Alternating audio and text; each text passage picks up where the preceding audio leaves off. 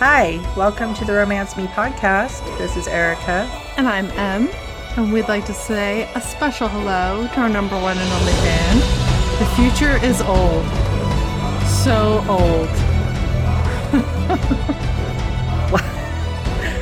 I don't understand that one. I can't even make a joke about that one. It's okay. You can let it go. Let it go. The joke has already been embedded. For who? For the recipient of the message. Oh, okay. Well, lucky them. Today we'll be discussing Am I the Asshole by Cassie Alexander. While blackout drunk at a party, Becky's fiancé Logan gets her to agree to summon a demon for a threesome. The demon they summon is Quenolith, who is more than Logan bargained for. But before he can dispel the summoning magic, Becky and Quen form a connection that is too powerful for either woman to ignore. When Quen later tracks her down, Becky has to decide whether to ignore their undeniable chemistry or give up her safe life and take a chance on Quen. There will be spoilers beyond this point, and we have a content warning for cheating and emotional abuse, but not between the main couple, alcoholism, and sex trafficking. So, Erica, should we jump into the demon summoning or give a little backstory before the demon summoning? I think a little backstory is appropriate because it will help us understand Becky's mindset throughout the story. Becky is 23, I believe. She is engaged to Logan, and they are each other's first. As a result, I kind of feel like maybe Logan has this missed opportunity thing hanging over his head, especially due to his friend group. Mm-hmm. And Becky has this feeling of maybe she owes it to him, possibly due to that. Maybe. Becky has issues. Her parents died when she was young. I'm not sure how old. After that, she kind of has felt like she has to earn love. One of the ways she does that is by capitulating to what other people want. So when her fiancé wants a threesome, she's more predisposed to say yes than no, just because she doesn't want to be unworthy. That's the impression I got. She has this sense of unworthiness. One of the ways that she deals with it is by drinking. She feels like she's a more fun, interesting, worthy person when she's drunk. She's easier to get along with. People supposedly like her better. Keep in mind, the people who supposedly like her better are Logan's friend group, who are essentially stereotypical party frat boys who still haven't grown up. It's possible, too, that at least while she's drunk, she likes herself better. Or likes the world better. I think she does. One of the reasons later that she considers staying with Logan is because of the stability that until that point, she feels like she's lacked. Because he's been the most consistent thing in her more adult life. Yeah. Since her parents died. I think she does like herself better when she's drunk. She doesn't think she's worth anything when she's sober. She did the drinking, then she doesn't feel worthy. But when she's drunk, she feels fine because she doesn't have to deal with the things that adults need to deal with sometimes. The feelings of inadequacy and whether or not she's worth knowing. Mm-hmm. I think a lot of that really stems from the loss of her parents. Yeah, possibly. Logan doesn't really help. No, he enables. At best. Yeah, he's not like a terrible person, but he's not like a good person either. No. Some could say he's an average kind of person. He isn't really very grown up. No. He'll emotionally manipulate Becky into choosing the answer he wants her to choose. I don't know if this is how you read her, but I read her as also being immature. I agree. Later, she gets compared or described as innocent, and I remember reading that and shaking my head and going, maybe not so much innocent as stunted. Emotionally stunted. Like I said at the beginning, she has issues. Yeah, she hasn't learned to stand up for herself.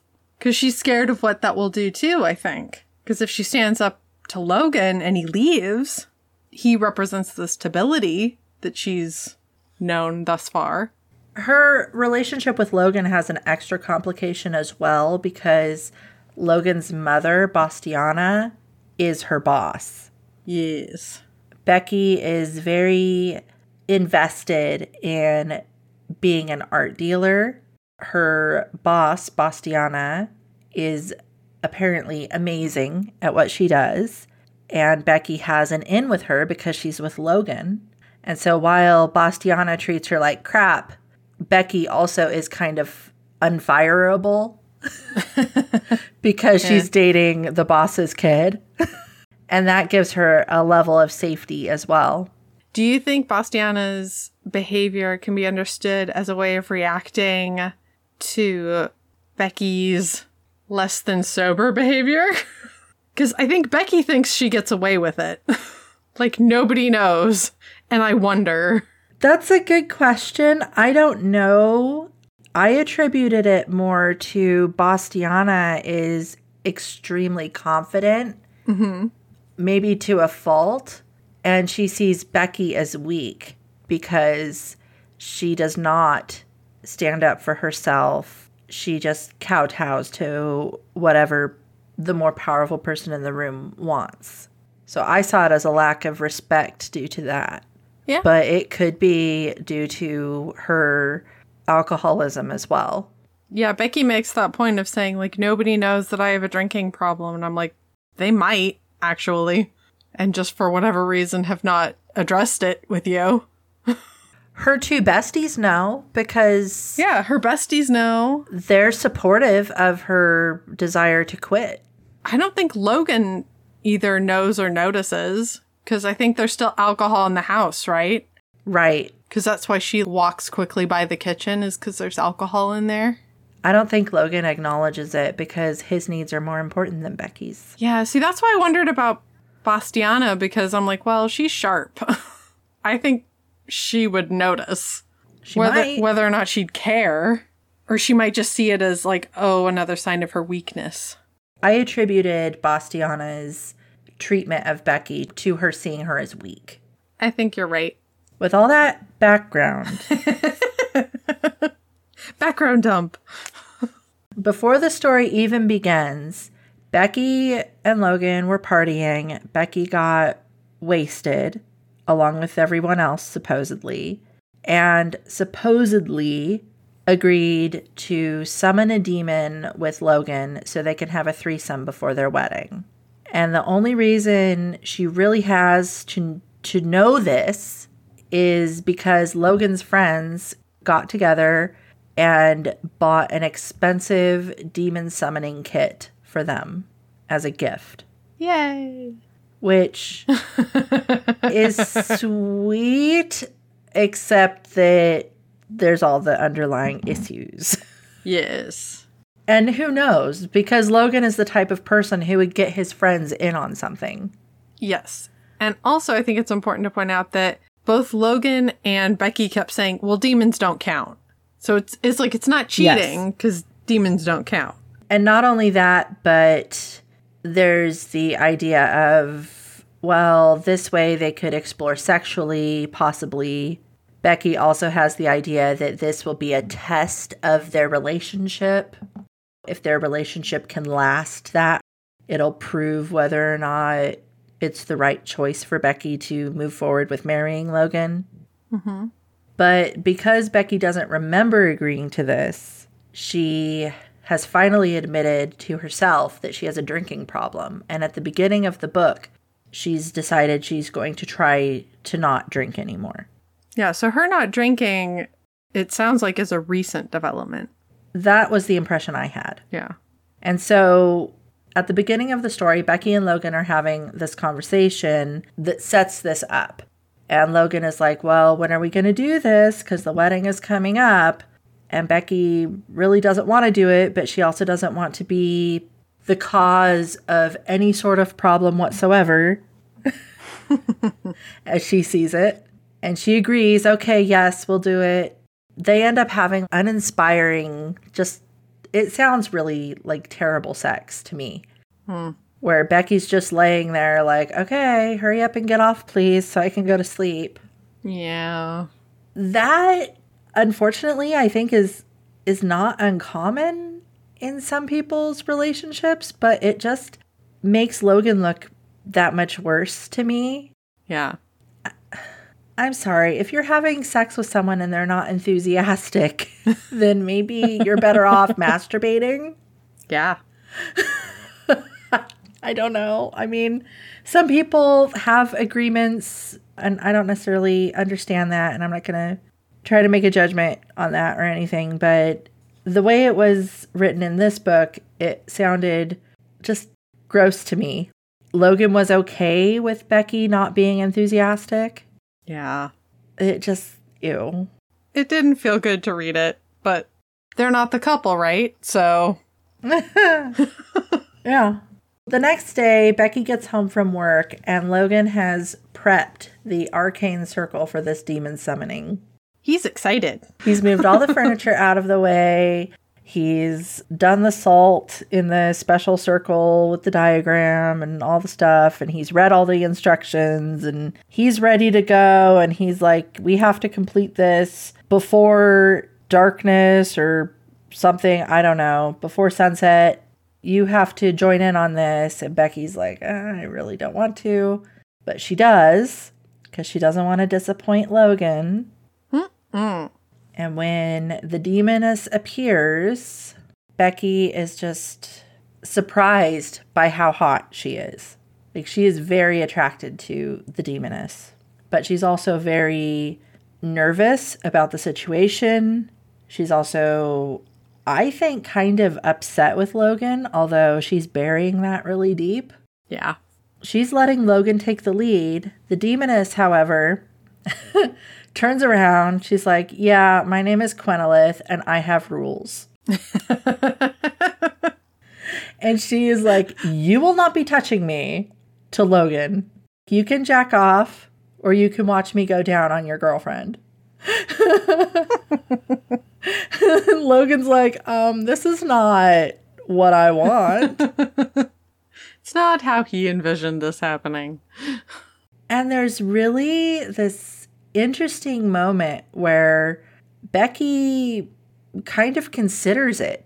Before she gets the chance to respond or say anything, Logan breaks the salt circle and Quenolith disappears. So that adds another layer onto the whole thing where now, not only did she agree to this threesome, but once it was there, she didn't get a chance to have any say whatsoever as to how it would go or end, or what she would be allowed to participate in. Mm-hmm. Because she has to be allowed. And you get the impression right away that it's all about Logan. He wants to fuck a demoness, and he wants it to be okay with Becky. Mm-hmm. But he doesn't really consider Becky's anything, like thoughts on the matter, or maybe he just assumes, because there's several points in the story where he's like, oh, well, you're not like that. You would never do this about different things. And Becky doesn't even know. Like, she doesn't know if she's like that or not because she's never had a chance to find out. Because she's always had people tell her she's not like that. And she's just accepted it. And she feels like, well, when I'm drunk, I'm not that way. I'm more fun. Yeah. That's one of the reasons drinking is so attractive to her. Now we get in Quenolith's head, and I really enjoyed how the author differentiated between the 2 points of view in this book, because Becky is very much just your stereotypical colloquialism using 20-something person. Quenolith speaks very formally. She has kind of a dramatic flair to how she says things. And while her chapters are very brief compared to Becky's, I feel like it gives us a bit more insight into the character. She comes from a different world, literally. Yeah. You get the impression that demons are much longer lived than humans. She holds herself up to a certain standard, is the impression I get. She elevates herself with the way that she speaks and thinks. Yes, she is very secure in who she is. You get the impression early on that she's lived a life at this point, or at least a chunk of a life at this point. We learn why Quenolith was in the summoning circle to begin with, and the reason is kind of gross, and it's because she's in prison. And in demon prison, one of the options is to be put in a summoning cage, where if a human uses a summoning kit, then the demon goes and has to do what that human wants, theoretically. They perform at least some sort of sex act, and then the magic created there goes back to the demon world for the demons to use for things. I can't remember if it's ever specified what. I don't remember either. I don't think it was. There are different types of demons that can get summoned too. Apparently there are some that are not really people. They're kind of just like magical sex dolls. And then there are some that are into it and sign up for it. And then there are some who are prisoners like Quenolith and have to do it for a set period of time to atone for crimes. Yes, hard labor. It was icky. Yeah.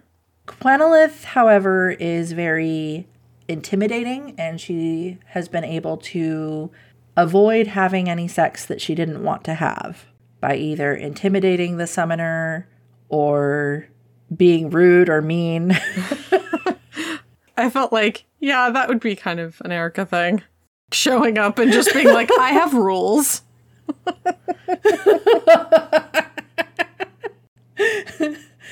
Yeah. Yeah, I mean, feel free to take this out. I was just... Which, that's great. I thought she was awesome. Yeah. She was just so badass. Yeah, she's assertive. It's great. We also learned something kind of interesting too, which is when she was summoned wearing what Logan wanted her to wear. Yes. The sexy dominatrix-esque type clothing that she was wearing was due to Logan's imagination. It wasn't her choice. It's really interesting, the whole demon-human worlds interacting in this book. I'll give a brief history on that, I guess. So demons have always been around on like this other plane of existence. While they are horned and tailed and green, they are not evil. They have actually been fighting to protect humans and other beings from bad creatures, which aren't necessarily specified. And at some point in history, they're able to make a treaty with humans so that they can come and vacation on the human plane and also potentially retire on the human plane. In the book, this is just a known fact. This is how the world works here. Yes. They save us because they like the seafood. I mean, right. I'm sure there's other reasons, but No, they're very into the seafood, especially the salmon. Yes. It's all about the salmon. That last summoning that Quenolith did was her last summoning of her sentence of 5 years. Now she's a free woman. She's able to go back home.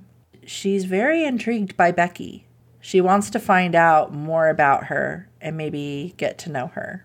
Back in Becky's head, the circle's been broken. Becky is the one who gets to vacuum up all the salt and clean up everything, while Logan refuses to talk about what happened. And they kind of agreed beforehand that they weren't going to talk about it, but Becky feels like she needs to talk about it, and Logan is not willing to, because he is not emotionally present in their relationship. No. The next day at work is kind of a horrible day for Becky. She's working on getting the gallery ready for an art showing. One of the issues is that the catering is late and they will not be bringing the salmon on time, which is a big deal because the demons who attend are often big spenders. But one of the reasons they attend is the salmon. When the gallery opens that evening for the showing, Becky is approached by a demon that she has spoken with before, Kraylock. He wants to buy a painting from her. And then Quenolith shows up and kind of makes up a reason to talk to Becky. Becky gives her a tour and talks about the different art on display and all that. The artist that they are showing is named Etc. This is an artist that Becky isn't necessarily into, but knows a lot about because that's her job, and she's trying to sell paintings. Quen tells Becky that she's going to buy everything. You've convinced me, human. I will buy them all. And while they're walking around, the other demons at the showing end up recognizing Quen and congratulate her on being back. They all know she was in prison. Becky doesn't know that, but that's a known deal in demon land. Quenolith is a very well-known, well-respected demon. Becky goes and adds up the bill, and it's huge. She's supposed to earn a commission from that, and her commission is also amazing. Bastiana is kind of impressed that Becky sold all those paintings to Quen. She and the artist, etc., go up and simper. I don't know. Bastiana doesn't really simper, but etc. does. But they both go up to schmooze with Quenolith, which makes Becky have to back off and no longer talk to her, which makes Becky think, well, Quen is hot, obviously unattainable. It looks like etc. is really into her. That's probably more her speed anyways. And besides, I'm in love with Logan, right? This shouldn't matter, right? Right? When Becky closes up the gallery for the night and heads out, Quen is outside waiting for her. She's smoking. I thought that was kind of interesting too. Apparently, smoking doesn't affect demons, so it's okay. And Quen at some point admits that she only smokes when she's nervous. And she really only smokes around Becky, so you can intuit what you want from that.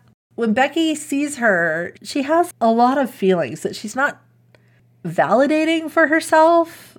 Like, well, what I think isn't worth it. Obviously, Quen is into etc. And besides, I am marrying Logan, and therefore I don't need to deal with any of this stuff that's coming up now. And it's odd, and I shouldn't feel put out, but I do feel put out that Quenolith showed up and then just kind of brushed me off. Quenolith asks Becky, how's it feel to be bought and sold? Ooh. Which made me think that maybe it was an ulterior motive of Quen's to gauge where Becky stands on the whole summoning thing. Yeah. Was she totally in on it? Or does she have thoughts about it that maybe make it okay for Quenolith to want to pursue a relationship? And Becky says, demons don't count. That's what my fiance told me. And Quenolith says, do you think that's true? And then this part, I couldn't believe that she said this, but Becky says, I kind of hope so. But then she leans in and kisses her. So it's kind of a weird answer, honestly, because she's saying like, yeah, no, you're actually not a person. But really, she's also saying, I hope not, because if demons do, then I'm cheating on my fiance when I'm kissing you right now. But also that means Logan wants to cheat on her. Yes. But not cheat on her, because if they don't count, then it's not. He wants permission to sow the wild oats and have the bride that he wants. Although I kind of feel like Logan just thinks the demons are like glorified sex toys. Yeah. He fully objectifies them, and to him, they don't count. Yeah. I think for Becky, she's trying to buy into that because she wants to be accepted and loved by Logan, but it's pretty obvious that they do count, even from the very beginning of the story, as far as Becky is concerned. Yes. I thought it was interesting, though, that Quenolith accepted this answer of, I hope they don't. Yeah. I think maybe in her position, I would have wanted to pursue that a little further. She might have, unless the kiss didn't happen at right that moment. Yeah, the thing is, though, is you're in this situation fraught with sexual tension, and this person says to you, yeah, I hope you're not really a person, and then they kiss you. Oh, yeah, no. I know, but we're dealing in romance land, right? The kiss is going to happen, and it's going to be so amazing that wits are dulled and yada, yada, yada, right? But it doesn't have to be that way. Oh, it doesn't have to. That's cheapening the genre, Em. Oh. It doesn't have to be that way to still be a romance. They can have some friction. Maybe I'm a bad human. I was a little disappointed in Gwen. Let's just leave it at that. I felt that she should have said, excuse you much. It would be understandable to me if she was offended and, yeah, not being like, wait just a tick. And we don't really get even a peek into her thoughts around that exchange. After that kiss, Gwen has basically decided that, yeah, I want her. So, there you go. When Becky gets home, she sees a new demon summoning kit sitting on the coffee table. However did this get here? She's like, no. No. And Logan says, but demons don't count. And Becky says, if that's true, then just do it without me. And he's like, really? See, she knows they count. Yeah. And she says, just don't tell me about it. I don't want to hear anything about it. And he's like, oh, no, I won't tell you. You won't hear a single peep about it. But it just makes you think that, as far as Logan's concerned, Becky's given him a free pass to summon as many demons as he wants moving forward. Yeah. And there is a point later in the story where she wonders if he has summoned another one and not told her. Right. While Becky's mulling over this unsatisfying conversation, Bastiana calls Logan and mentions that, oh, by the way, I'm putting Becky's commission toward the wedding. Bastiana has taken over planning the wedding and paying for the wedding in theory, although this commission apparently is going toward it. Becky is kind of taken the position of, it's fine. Obviously, she cares more than I do. Then maybe you shouldn't get married to this guy, honestly. Yes, if your enthusiasm is at that level. I mean, you don't have to want to plan a huge wedding. That's fine. You don't have to. But you also don't have to have a huge wedding. I got the impression, like, it was her way of not wanting the wedding, but she didn't want to say that she didn't want it. It was her out. Right. Because it's like, oh, Bastiana just knows everything. I'll just let her, so she doesn't have to commit to saying, no, I think this is not actually what I want. I mean, they could be together and not get married. That's not the thing. It's just more of her being able to nope out.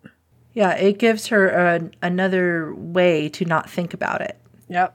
We get another brief Gwen chapter where Gwen is having trouble sleeping because initially the reason she went to the showing was to show Becky that she wasn't a trapped plaything. She wanted to show who she really was, that she was a person and powerful. But when she saw Becky, she felt like she was being asked to save her. This look in Becky's eyes made her think that Becky needs rescuing. I agree Becky needs rescuing. Yes. Whether or not she needs a rescuer who isn't herself remains to be seen. Yeah, she needs someone maybe to help her have a reality check, though. Yeah. 3 days pass. We're back in Becky's head. Bastiana has invited Becky and Logan to a cocktail party. It's basically a work party.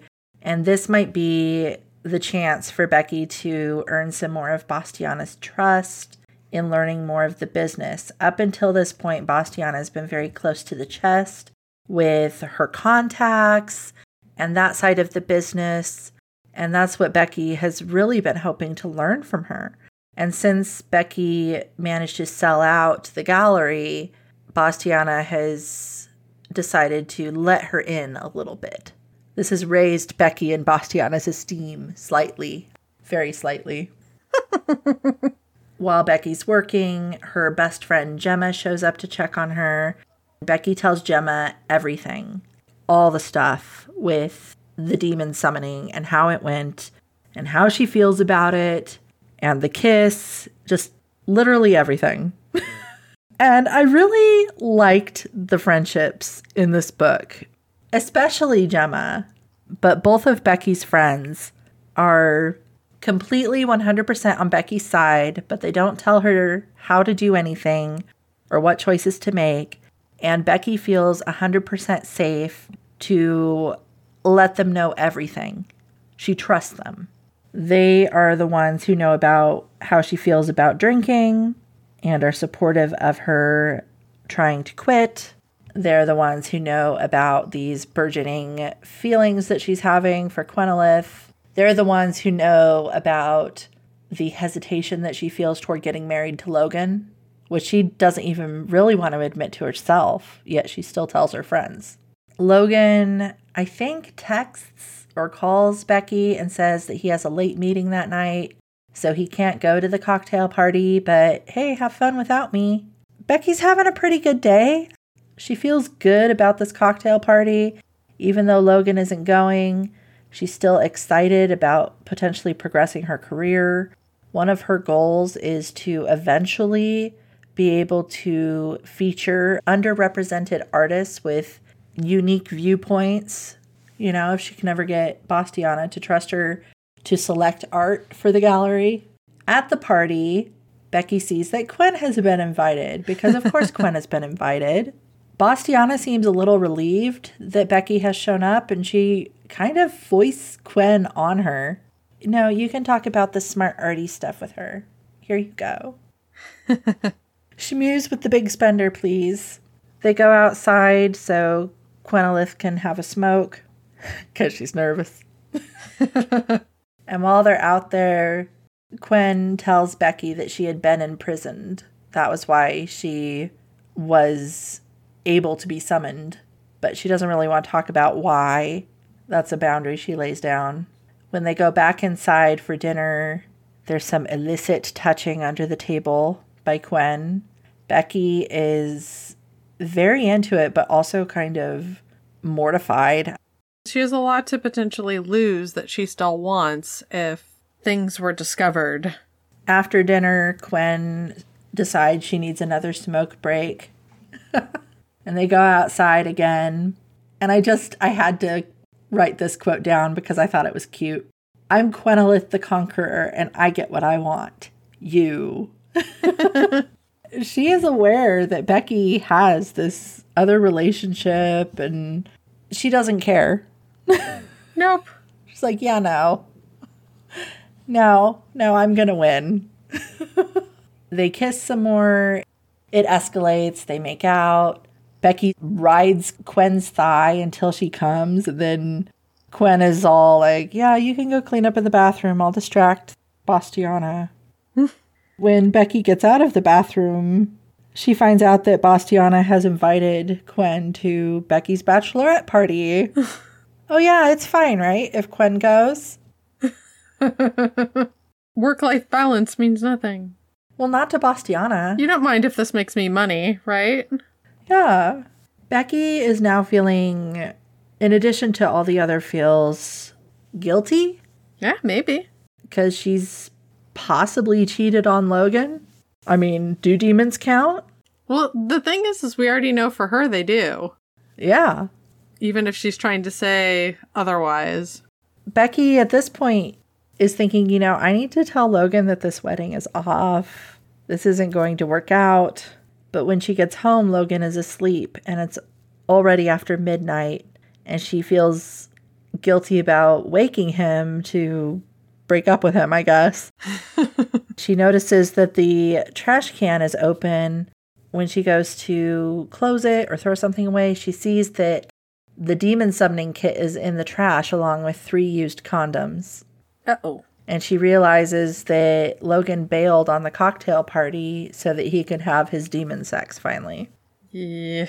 Now she's like, well, maybe we're even then. Maybe it's fine, because I kissed Quen and did sexy stuff with her, But he had sex apparently 3 times with the demon summoning kit, so it's okay.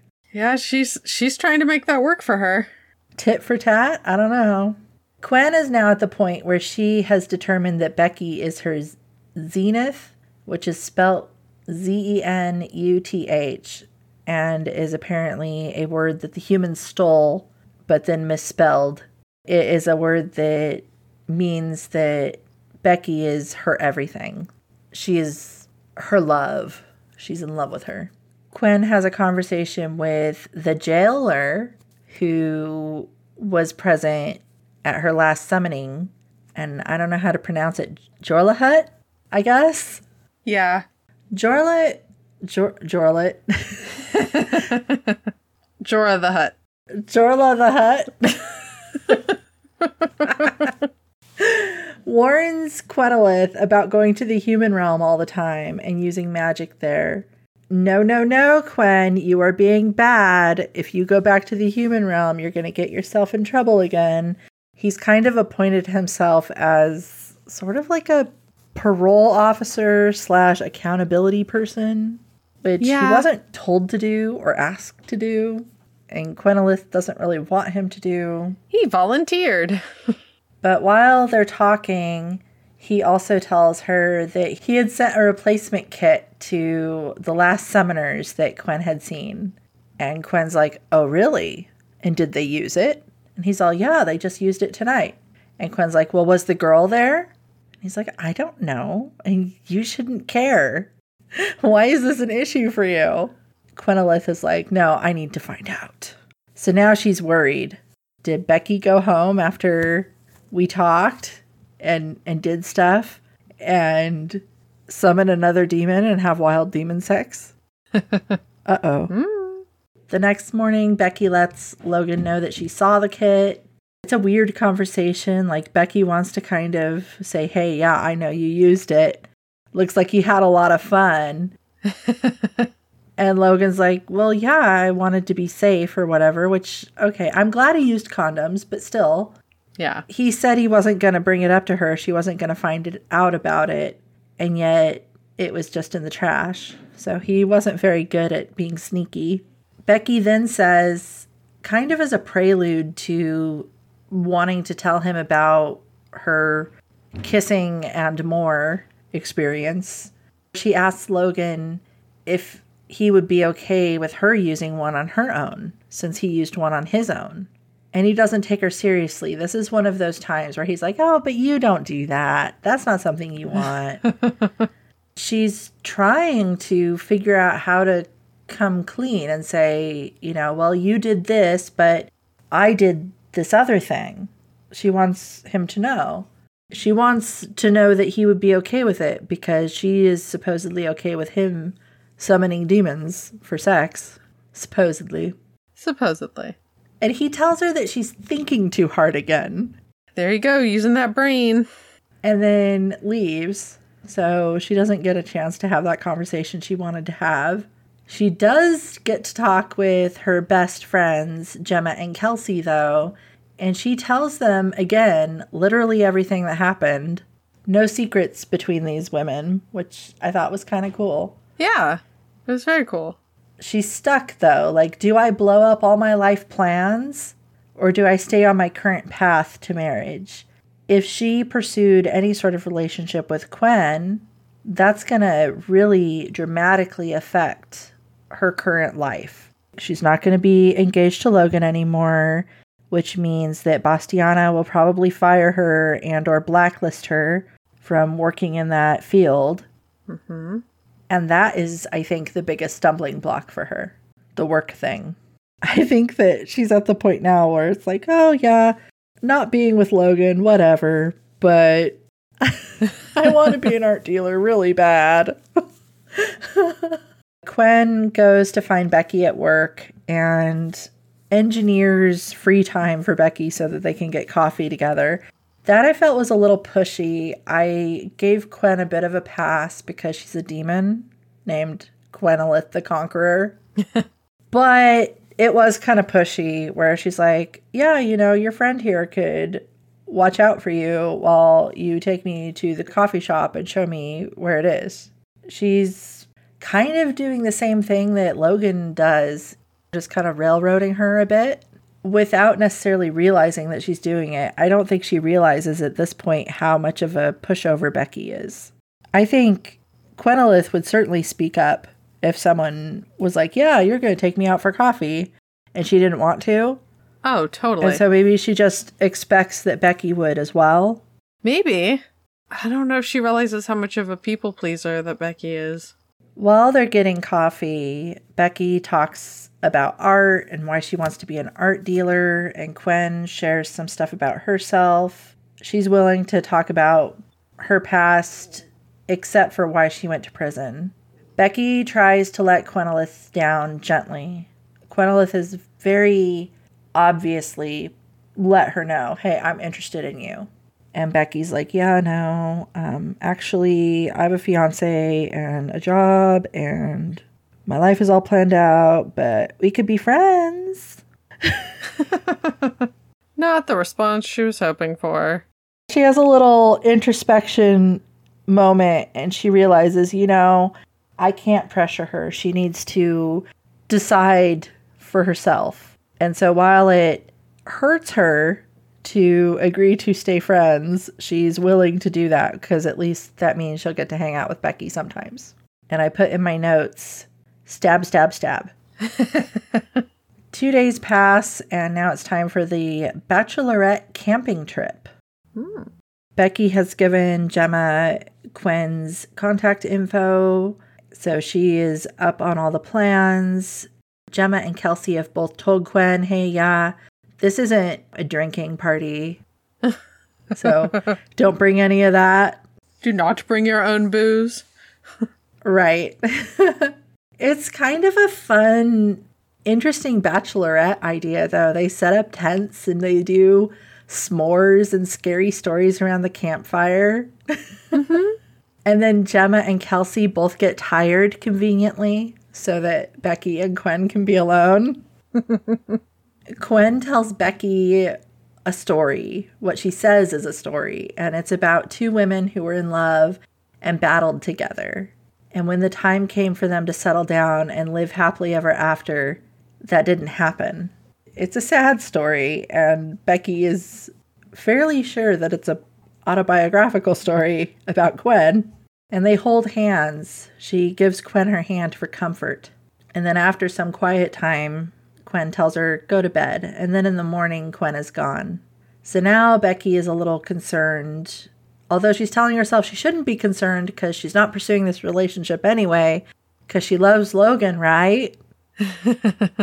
But she's concerned that Quen is looking for a rebound relationship or something. But it shouldn't matter because she loves Logan, right? And she's getting married, right? Mm-hmm. Now it's 6 days before the wedding. When Becky gets home from the camping trip, she happens to find some salt on the floor.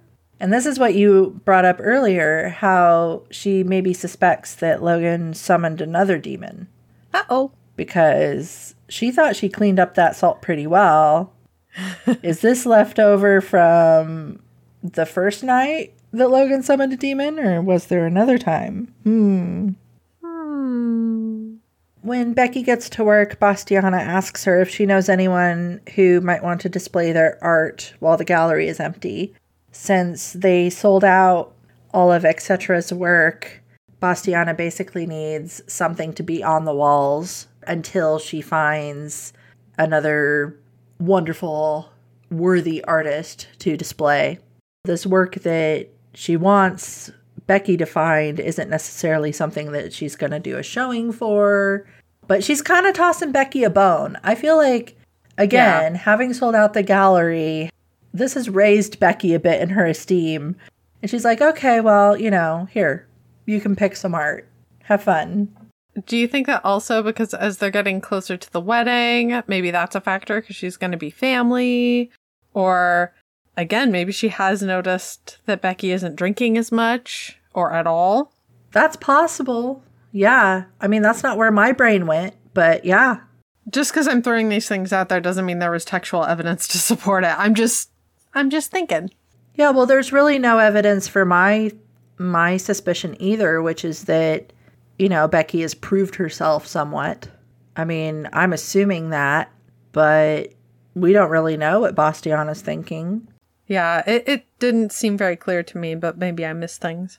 But one of the things I liked, though, is that this kind of shows that Bastiana isn't just some evil, horrible mother-in-law. She's actually just a person who's very work-driven and I think is used to telling people what to do, and maybe is a little bit like Quenolith, where she expects people to stand up for themselves if they're not willing to do what she wants.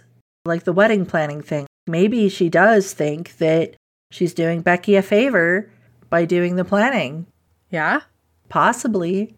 She's an interesting character for sure. She's not just evil or mean.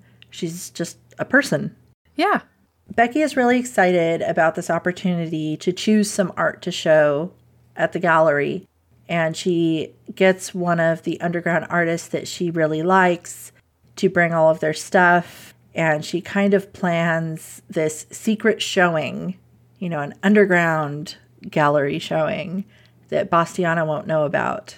Honestly, that is pretty intense for Becky to get that far along where she's going to make some sort of crazy decision where this could also be job ending. She kind of feels like she's a little safe because she's engaged to Logan, but she's also making some interesting choices that maybe she wouldn't have made a month ago, a couple weeks ago. Who knows? Yeah. She's kind of starting to decide that she doesn't have to be drunk to do stuff. She can do stuff anyways. Yay. Yeah. While Becky is working, Quen shows up again and arranges for Gemma to hold down the fort at the gallery. See, she's kind of pushy. Yeah, you're going to take me on a date while you're at work. That would be a big no from me. I'd be like, yeah, no, you have to respect the fact that I have a job. I know. I didn't necessarily like that, but I mean, they're swept up in the moment or something. I don't know.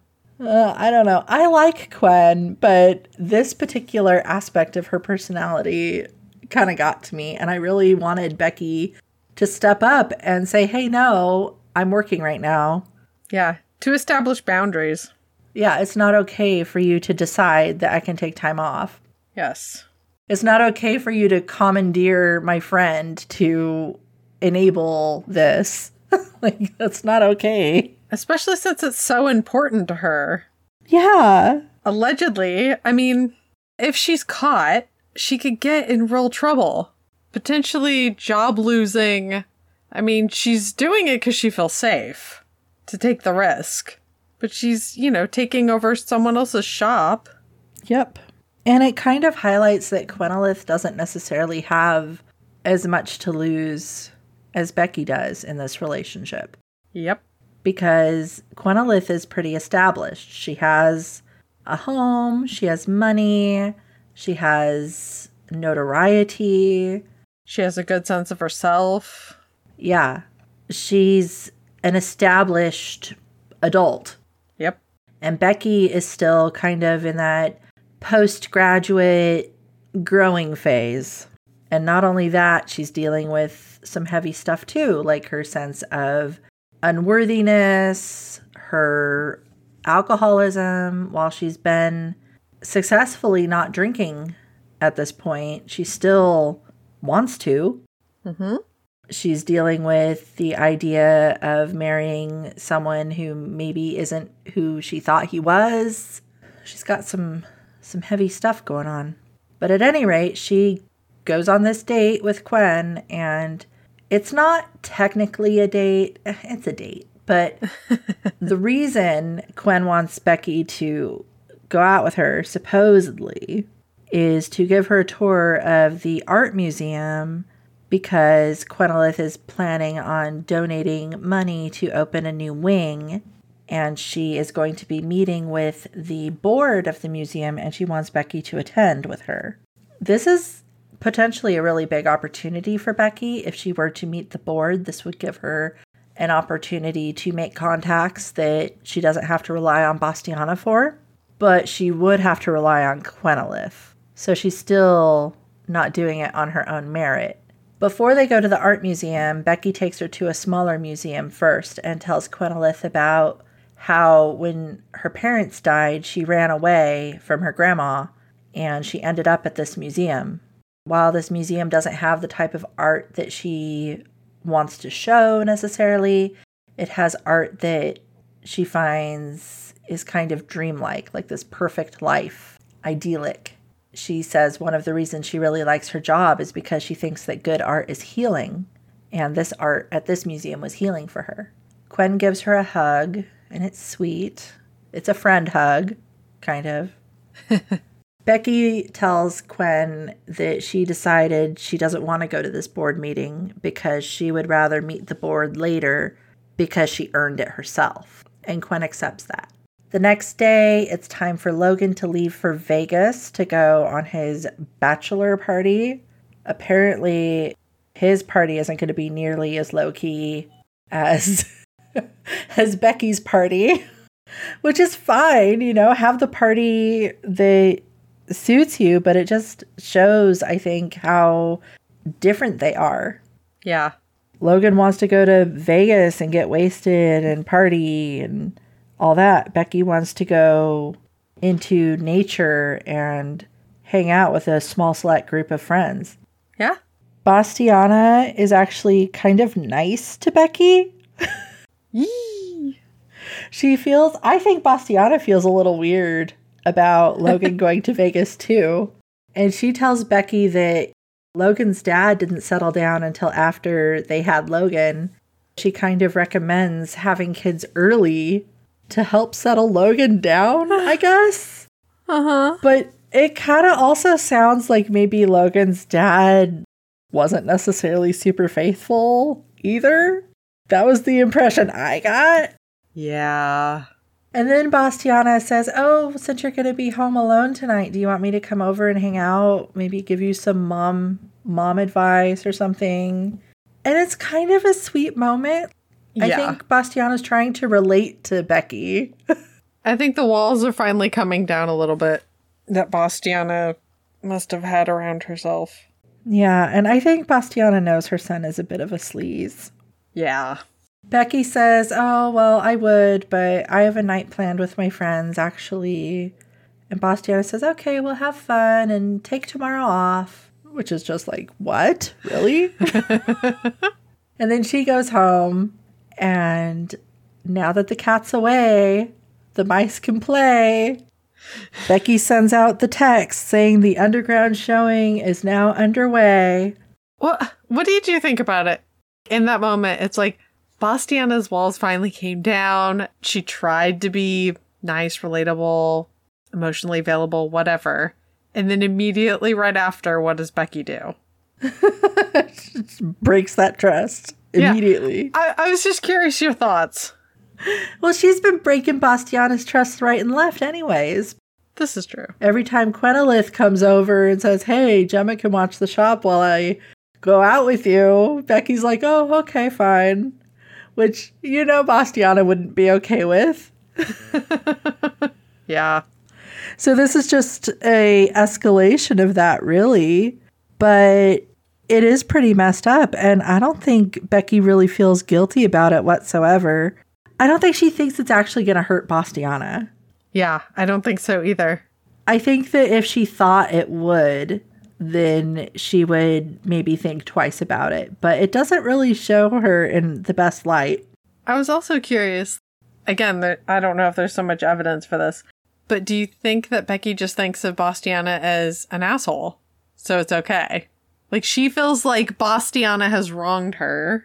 And therefore it is okay for Becky to essentially have a party on the premises of her store without her permission. Or leave her store in the care of someone who isn't an employee. So kind of another tit for tat thing, right? Like what she did, or how she rationalized the thing with Logan. Yeah. Logan was with a demon, therefore it was okay for me to be with a demon. Yeah. Bastiana's a jerk to me, therefore it's okay for me to be a jerk to her. Yeah. Maybe. I was kind of conflicted about the whole decision of Becky's because she made these plans when she thought Bastiana was kind of an asshole, and then she realizes that, oh wait, maybe I don't understand her as well as I thought I did, but then she goes through with it anyway. And I kind of think maybe it has something to do with her not wanting to disappoint the artist that she was going to be showing. Again, trying to be worthy of that person. So she's kind of in a bit of a bind where she can't not disappoint. Like she's going to disappoint somebody, you know? Yeah. So maybe she makes the choice as to which disappointment will be easier for her to bear. I don't know.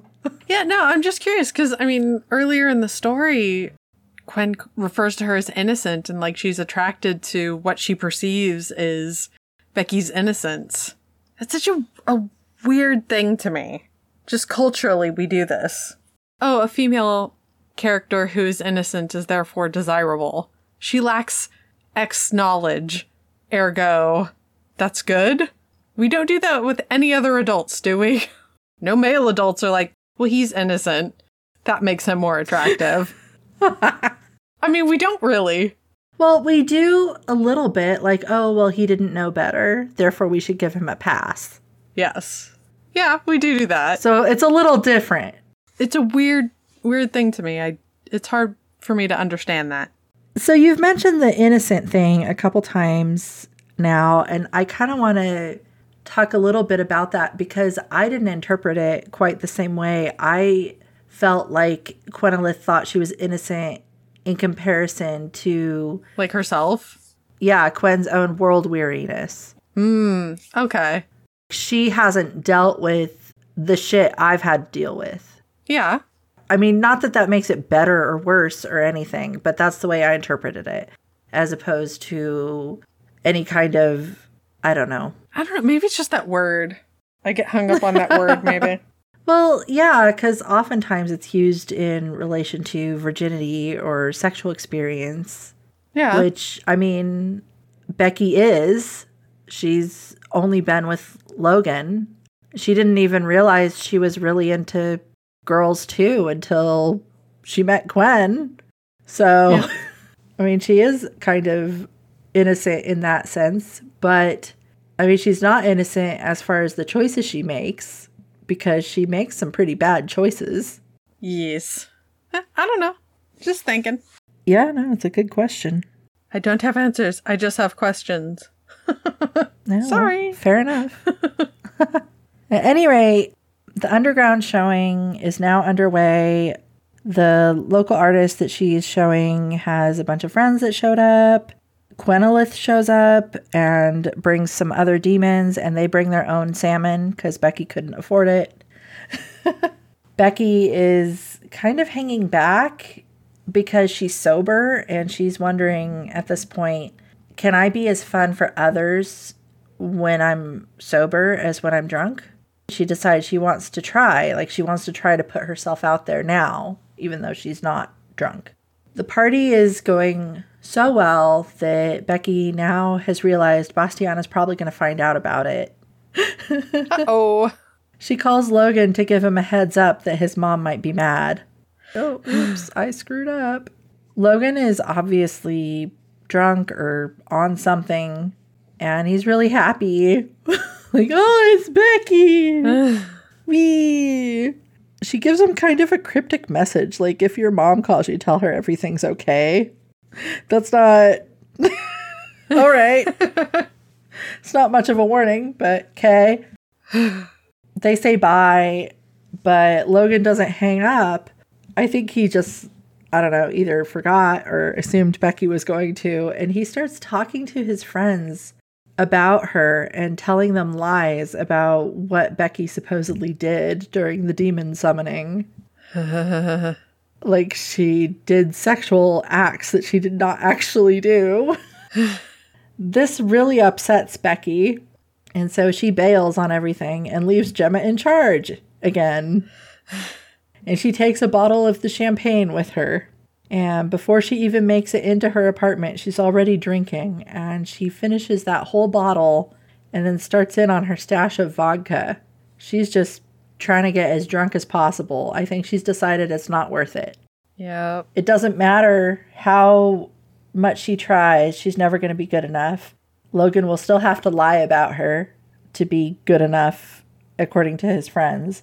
Quen shows up at her apartment, sees the state that Becky is in, portals her back to her house, and takes care of her. Quen is really affected by Becky's state because it makes her remember her prior love, her prior Zenith, who died by getting hit by a drunk driver. And she wasn't able to save her because her love died. She wanted the driver to hurt, and so she disemboweled him. As you do. Killing him. And since it was an easily hideable thing, due to no other witnesses, etc., the demons who found out hid her crime and put her in prison in the summoning cage. And that's why she was imprisoned. Quen starts thinking about all the times that she's seen Becky and realizes that this whole time Becky has been trying actively not to drink. And so she figures that the fact that she is now drinking means that something or someone must have hurt her. And she feels very motivated to hurt that something or someone. But she doesn't. She takes care of Becky instead. Yay. When Becky wakes up, she realizes she's at Quen's house. Becky tells her why she had been drinking, what happened, that she'd realized she'd been trying so hard to change and fit in with Logan and his family, but it was never enough. Quen says that she wants Becky. She tells her about how interesting and beautiful she is, and she says, quote, "You don't have to change or try to please me, Becky. I not only want you, I want you as you are." And Becky replies saying, "Well, I'm not special." And Quen says, "Why would you believe that when you could believe me?" I thought that was really cute. Yes, that was very cute. And then Becky says that believing her is scary. And then Quen says, "Well, then I'll believe for both of us." And they kiss. And then they have the sex. And it's very sweet and amazing and wonderful and hot. Becky falls asleep after that. And when she wakes up, she's alone. But she has this vague memory of Quen leaving to go get her some clothes because she can't magic her clothes. She has to have actual clothes. And while she's waiting for Quen to come back, another demon shows up. The reader can tell it's Jorlahut, but he says to Becky that she's Quen's folly and that he's going to take her home now. He notices the vodka bottle that Becky had brought with her when they portaled, and he's like, "Now you have Quen drinking?" He's so ready to paint Becky as the bad guy in this situation. Yeah. He's the one who reveals that Quen never drinks because her Zenith was killed by a drunk driver. And now Becky kind of looks around the house and she realizes, this is kind of like a shrine to that other woman. How can I even compare to that? Another reason for her to feel unworthy. Even though Quen has given her 0 reasons to feel unworthy. Yes. It's all Becky's issues. Yeah. So, Jorla the Hutt. Gosh, why did I say that? He drops Becky off at Gemma's apartment because Becky has decided, well, obviously I'm not with Logan anymore. It's midnight and the wedding is that day. And her friends have been covering for her this whole time, but also kind of worrying. And Becky tells them again everything that happened and that she's not sure if she's going to go through with the wedding. And they're like, "Okay, well, I guess you still can if you want to, because we've been covering for you." So she still has the opportunity to make this choice. The choice isn't out of her hands yet. I think that's maybe what Becky is pushing for. She wants the choice to be out of her hands. Yeah. Maybe that's why she went forward with the underground showing. Maybe. She was looking for a way out. Maybe it's like this subconscious attempt to sabotage it. Yeah. Yeah, self-sabotage. When Quen gets home And that was kind of sad, like cute and sad, because Gwen had spent all day or all the time that Becky was sleeping, like finding her clothes and gleefully sending them back to her closet, getting all excited about it. You know, it was very cute.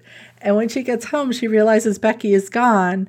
And Jorla Hut shows up and's like, yeah, I took care of your little problem for you. And at first, Gwen thinks that maybe he killed her.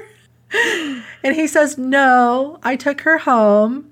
But really, you should be concerned about why she let me take her home, because I didn't kidnap her or anything. She was probably scared off by you. And this is when Gwen tells him, you know what? If you meddle in my life again, I'm going to fucking kill you. Get your nose out of my business, dude. Becky is at Gemma's house. She's trying to sleep, but she's struggling.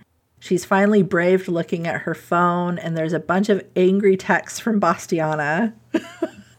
And there's a few texts from Logan. And as she's looking at stuff, Gwen starts texting her these very, very sweet, lovey things. And Becky asks her to stop. She says, if you don't want to hurt me, then you'll leave me alone. And Gwen does. She stops. Becky has come to the conclusion that she wants to be her own person, whatever that means, and she needs to find herself and stop hanging on other people's coattails. She feels like if she stays with Logan, then she's just going to be hanging on his coattails and Bastiana and trying to get whatever meager leavings they're willing to give her. And if she goes with Gwen, well, then Gwen will have the contacts to be able to get her to do what she wants also, but she won't have achieved anything on her own. Yeah. So now it's the wedding day. Gwen is going to attend, even though she hasn't been invited.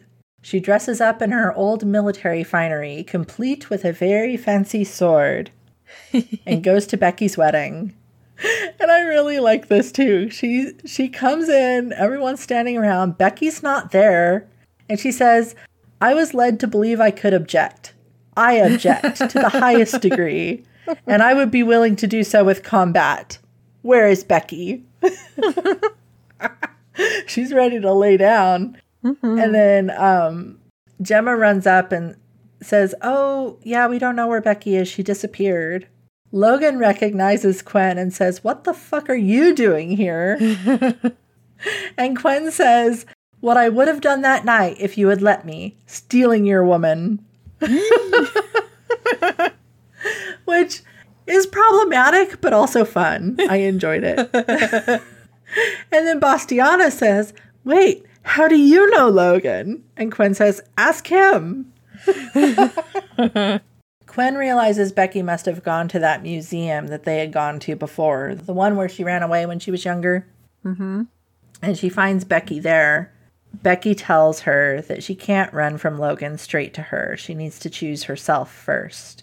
And Gwen needs to give her time to figure herself out so that she can work on herself, work on not drinking, work on learning that she can fix her own mistakes. Gwen gives her a gift, but then before she leaves, she tells Becky what zenith really means. She says, it is a term of affection, the highest order my kind can grant. It means that when I look at the stars, I see you in them. For as long as we both draw breath, Becky, I will see you in my stars, no matter what sky I am beneath. So call me my zenith, if you too look up and think of me. And then she leaves, and it's sad. It is sad. But she's respecting Becky's boundaries and decisions. Which is good. Becky is now poor again. She's blacklisted from the art world. She's living at Gemma's, sleeping on her couch, and working as a barista at a coffee shop. She's begun going to meetings to help her with not drinking.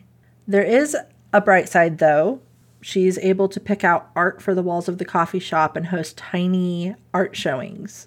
So she's still sort of able to do what she wants to do, kind of, a little bit. Yes. And then we get a huge time jump of a year, which I thought was crazy, but also kind of good. I think that less than a year would have been unbelievable. Yeah. For the amount of work Becky needed to do on herself. Yes, I agree. But a year has passed, and Becky's still working at the coffee shop, still doing her thing, still trucking. And Kraylock, the demon from before, comes into the coffee shop and he is surprised to see Becky. But he knows all the scoop because he's big into art, I guess, and he knows Bastiana. And he tells her that Logan is engaged again and Bastiana's doing okay, and he's actually on the board for the art museum now. And by the way, we're opening a new wing on Friday. You should come to the opening. Becky's like, yeah, maybe. She wants to, but she also feels weird about it. But her friend Gemma doesn't let Becky talk herself out of it. They actually, Gemma and that artist that Becky did the showing for get together and remake Becky's wedding dress into something gala appropriate. Very arty and kind of underground. They take out a lot of the underskirt and black spray paint and do like crystals on the bottom to look like stars. Becky goes to the opening, but she's an hour late because she's trying to fly under the radar. While she's there, though, she realizes that she recognizes all the artists that are being shown on the walls in this gallery. It's all by artists that she's shown before, either at the coffee shop or at Bastiana's. And then she sees Quen there and realizes that Quen is the one who was the, quote, anonymous donor who opens the wing of the museum. Quen comes to say hi, and they have kind of a awkward conversation, and then she gets called away. All of the artists that are there come to greet Becky. One of them is Etc., who is the person who happens to be engaged to Logan now. All of the artists have somehow connected the dots. Like, they kind of credit Becky for the fact that they're being represented in this gallery now. It's a really great night, but Becky hasn't been able to find Quen again before she leaves. So she's on her way out. Quen is waiting for her outside. And it's still kind of awkward. I don't think they know where they stand with each other. I don't think they do either. Becky's car that she called for arrives and she gets in the car, but before she drives off, Quen says, if you still have that gift I gave you, you need to open it. So Becky gets home, she finds the gift, she opens it, and it's a summoning kit. But it doesn't have any instructions. And she immediately tries it out. And instead of making a arcane circle, she makes a heart. She waits and waits and waits, but Quen doesn't appear. And then all of a sudden, there's a knock on the door, and it's Quen. And she goes, yeah, I walked instead of using portals. There's no smoking in portals. So they have their reunion and realize, yes, they still want each other. They have wonderful, glorious sex, and everything is fabulous. And then we get an epilogue. It's their wedding day. They get married and incorporate both human and demon customs. And Kraylock gives a really sweet, heartfelt toast to Quen. And that's the end. Yee. And there was no audiobook for this book yet, at least at the time of the recording. So you had to read it, Em. Yes, I did. Were you happy for their happy? I'm reasonably happy for them. I'm definitely happier knowing that the epilogue was like a year later. Yeah. Where Becky had some time to like stand on her feet. I still think that they'll have things to deal with going forward, but I think they'll be okay. Yeah, I'm happy for them too. I agree with you. I think Becky is still working on herself, but maybe she's at a place now where she feels safe to have another person in her life. Yes. Where she feels like she knows who she is more and she's okay with not drinking. You know, there was a nice touch too when she brings up the not drinking. She mentions that it had been 9 months or something because the first 2 months were rough. I liked that there was a bit of realism there, that it's not that easy necessarily. Yeah, and it won't be for going forward. No. It will be something that she'll always have to account for or deal with. Right. I think that there is a little bit of worry for me for Quen, a little bit, because yeah, she is all in 100%. And Becky hasn't been shown to be all in on anything really, ever. No. at least even throughout the story, we don't really see her all in on anything. So, yeah. That would have been nice to see, and I think maybe comforting for the couple going forward. I think so. Well, let's rate them. Okay. How do you rate Quen? For the most part, I think she's awesome. There were some things that were a little awkward, but I mean, I really liked that she felt like a full-fledged character to me.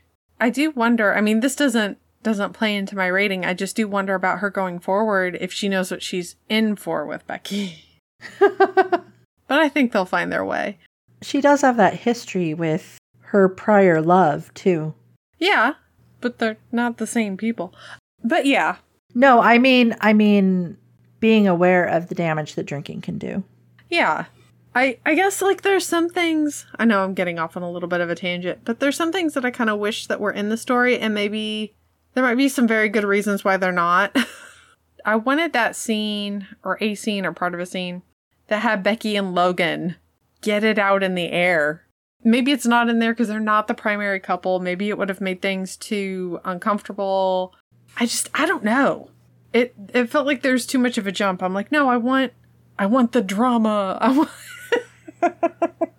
Yeah, the breakup was really easy, it felt. Maybe it's because she wasn't super invested in either Logan. You know, maybe it's because he wasn't invested. Or that's not where the story was centered, so why include it? I guess because it was so easy, it almost felt unfinished. Yeah. I think maybe that affected maybe my happiness for them later on, even in the epilogue, because it just felt like, well, that feels like unfinished business or something. Maybe it's just in my head. Yeah, I think the author attempted a bit because Logan's obviously moved on now. Yeah. Yeah. What about you? Oh, for Quen, I rate her awesome. I really liked her. I thought she was a very interesting, cool character. Mm-hmm. I really liked her voice. Yes. When we got her points of view, she seemed like such a badass. She does. There were a couple points that I pointed out where she was kind of pushy, but I think it's just her expecting Becky to be a badass too. Yeah, maybe. It's sort of like if, you treat, hopefully, other adults like adults. If they don't like it, they'll say something. Which is great in theory, but doesn't sometimes always work out so well in real life. Yeah, and I don't know how I would have felt if she coddled Becky either. Yeah, no. I wish that those dates had been more date-like. I think that Quen even kind of took a bit of a circuitous route to get to Becky, maybe because she was aware of the relationship with Logan, by approaching her at work instead of just asking her out. Yeah. And I think that she purposefully made it so it would be harder for Becky to say no because they're not necessarily dates. Yeah. Gray area. Yeah. But it didn't make me dislike her. I just really liked her. And, if she were a male hero, yeah, a male love interest, we wouldn't even be having this conversation probably. So, no, there you go. It's interesting. Yeah, totally. I mean, that always happens. They railroad the heroine into agreeing to something or going along with something or whatever. How did you rate Becky? For me, Becky transitioned from awkward to close to awesome. Like, she got better. Yeah. It was definitely rough going in the beginning. By the end in the epilogue, she seems like more of an assertive, grounded person because she's created a life for herself. So she's not as dependent. So that was good. I think maybe I needed more of that transition somehow in the story. Maybe sort of along the lines of what you were saying. Like I maybe needed them together without the Logan in the room. Yeah. And you get a taste of that at the end, but I think I needed more of that in the story. What about you? I rated Becky awkward. Mm-hmm. I did really like her character. I thought she was a very well-rounded character, very interesting and complex. Mm-hmm. Yeah. She made some choices that I thought were pretty bad. Yeah. That doesn't often happen, especially with heroines. They tend to be kind of perfect. They must be good girls. Yes. I do agree with you that I would have liked to see some more couple time post Logan. This is one of those stories where they're not actually a couple until the very, very end. Yeah. And a lot of stories are like that. But this one is especially difficult to picture what it's like now because we weren't there for that whole year. Yeah. To be fair, like during that year, she was on her own, but there needed to be, I think, time before that year where we could get a sense of who they are together, again, without Logan, Bastiana, any of that. Or maybe jump forward in the year and then take the story from there. I think I would have preferred that. Something. Because she cut ties with Quen at the same time that she cut ties with Logan and everybody else. Yeah. I think there was a good reason for her to do that. Yes. So I think that we really do need, or I really would have liked to have seen some more time before the wedding, before they got married. Yeah. Less of an epilogue or adjust that epilogueness. Well, what about the antagonist / villains in the story? Well, I put Logan and Bastiana on the list, and I thought they were effective for me. Like, they felt fleshed out, because they had, more so Bastiana than Logan, good points and bad, you know? I mean, given, especially who Logan seemed to be, you know, his selfishness and whatnot seemed in character. Also, I put sort of a little less on the list, but on the list, Becky was also her own antagonist. Yeah. Jorla, too, to a certain degree. Certainly for Quen. Yes. And Becky was an effective antagonist for herself, and Jorla, he was too. I mean, I think he was, I don't know if I want to give him the benefit of the doubt. What about you and the antagonists? My list is basically the same as yours. I put Logan and Bastiana on there. I really liked both of their characters, the way they were written. Yeah. They were both complex. Logan was much more hateable than Bastiana by the end of the story. Yeah. But he seemed like a normal person, too. He didn't seem like an evil person. No. And Bastiana, I kind of felt a little sorry for her, really, by the end, because she has, like, this weird relationship with her son that like, it's just kind of sad. Like, she's not necessarily proud of him. Yeah. And she doesn't necessarily have a good marriage either. No. Is his father still alive? He's completely absent in the story. I can't remember maybe it's because he's absent. I assumed he died. I thought he was alive, but I don't know. I couldn't say for sure. I put Jorla Hutt on the list also. I thought he was also effective. I think that his motives were harder to understand or see. That's in part to the fact that the Quen chapters were so short. It's hard to really understand what he was trying to do. Was he trying to protect Quen, really? Or did he have some other motive? Yeah. And then Becky, of course. I think this was really a story about her growing and becoming an adult. I think that she succeeded. I wish I'd seen a little bit more of the success as it happened. How did you rate the book?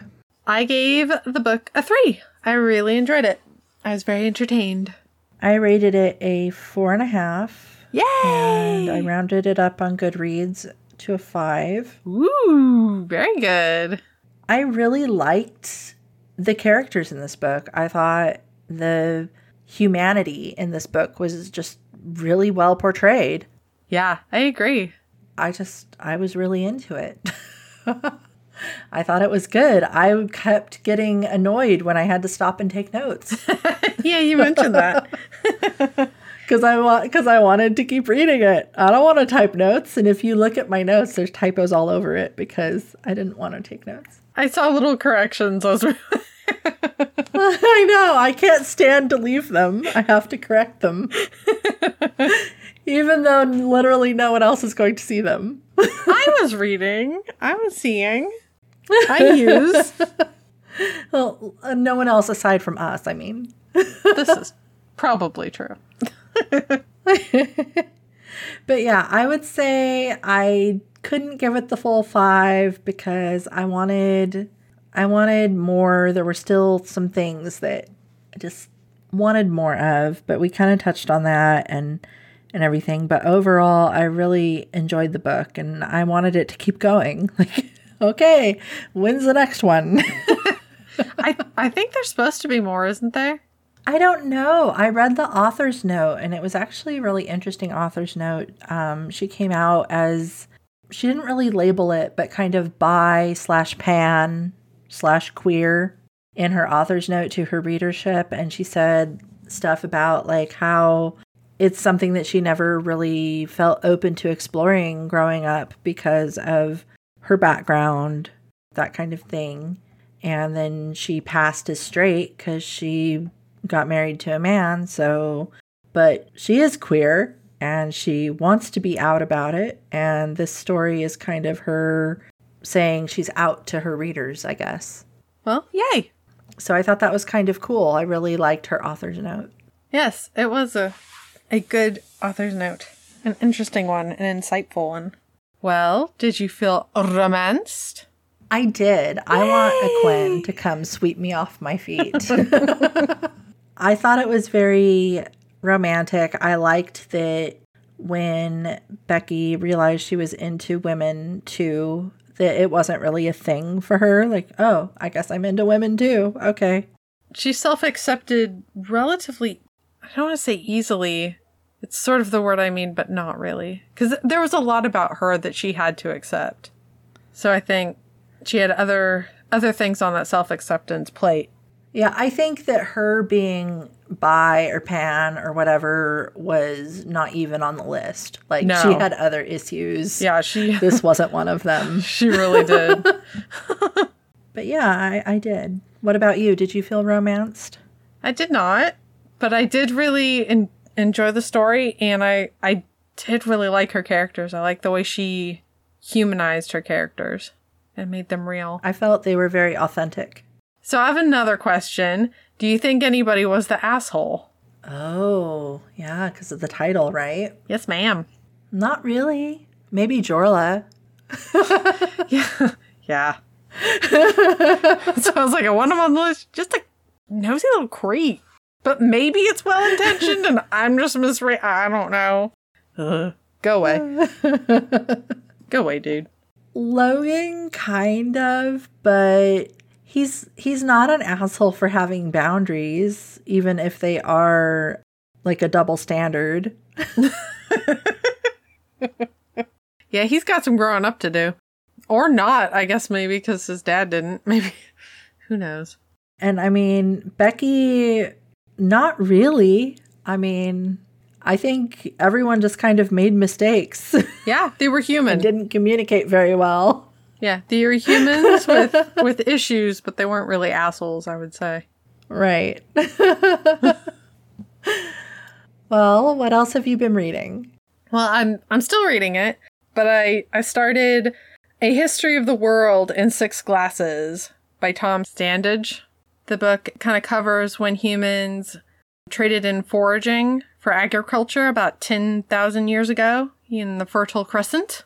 And we decided, hey, we've got grains. Hey, look what grains do. When they ferment, they make beer. Woo-woo. No, it starts with beer, then goes to wine, spirits, coffee, tea, and cola. And how that has changed our cultures and stuff when we started drinking less water.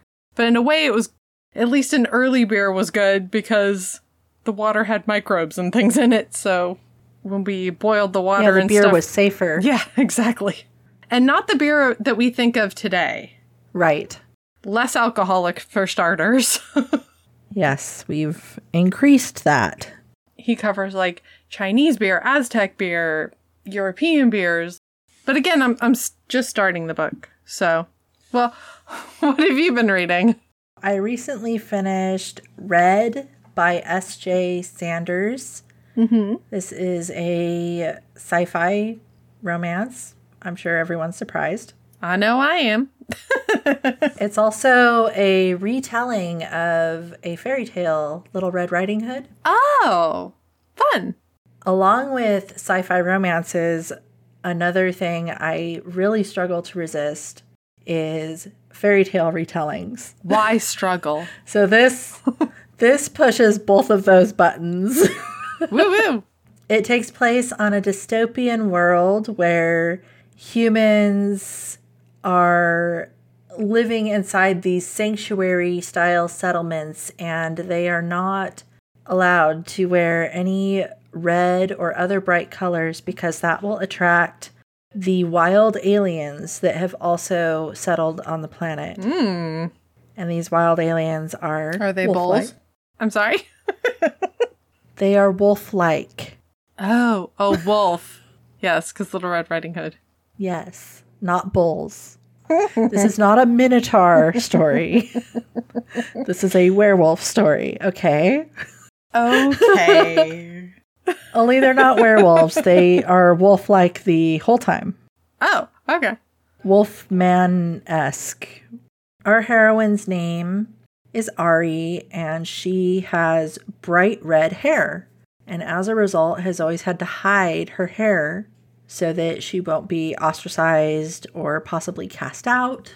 When her secret becomes threatened with being exposed, she leaves into the woods to try to find her grandmother, who lives in the Citadel, and she hopes that people will be more accepting there. But when she's in the woods, she meets the big bad wolf, or rather 3 of them. A triumvirate. And romance ensues. Yay! Yeah, it's kind of a slow burn, and it is a reverse harem for people who may or may not want that. And there is some political intrigue as well. And once she gets to Grandma's house, she's actually not sure she wants to stay there. Uh-oh. That's it for this time. Check out our website, romancemepodcast.com, for show notes, other episodes, and our upcoming reads. And don't forget, you can subscribe on Apple, Google, Amazon, or Spotify, or come find us on Twitter at romancemecast. Speaking of Twitter, were you romanced by Becky and Quinn's story? Let us know what you think, and of course, join us next time when we discuss The Lucky Heart by Devney Perry. Bye! Yeah, we're gonna read a Western. Yes, ma'am. That's what I said. You can do it. I believe in you.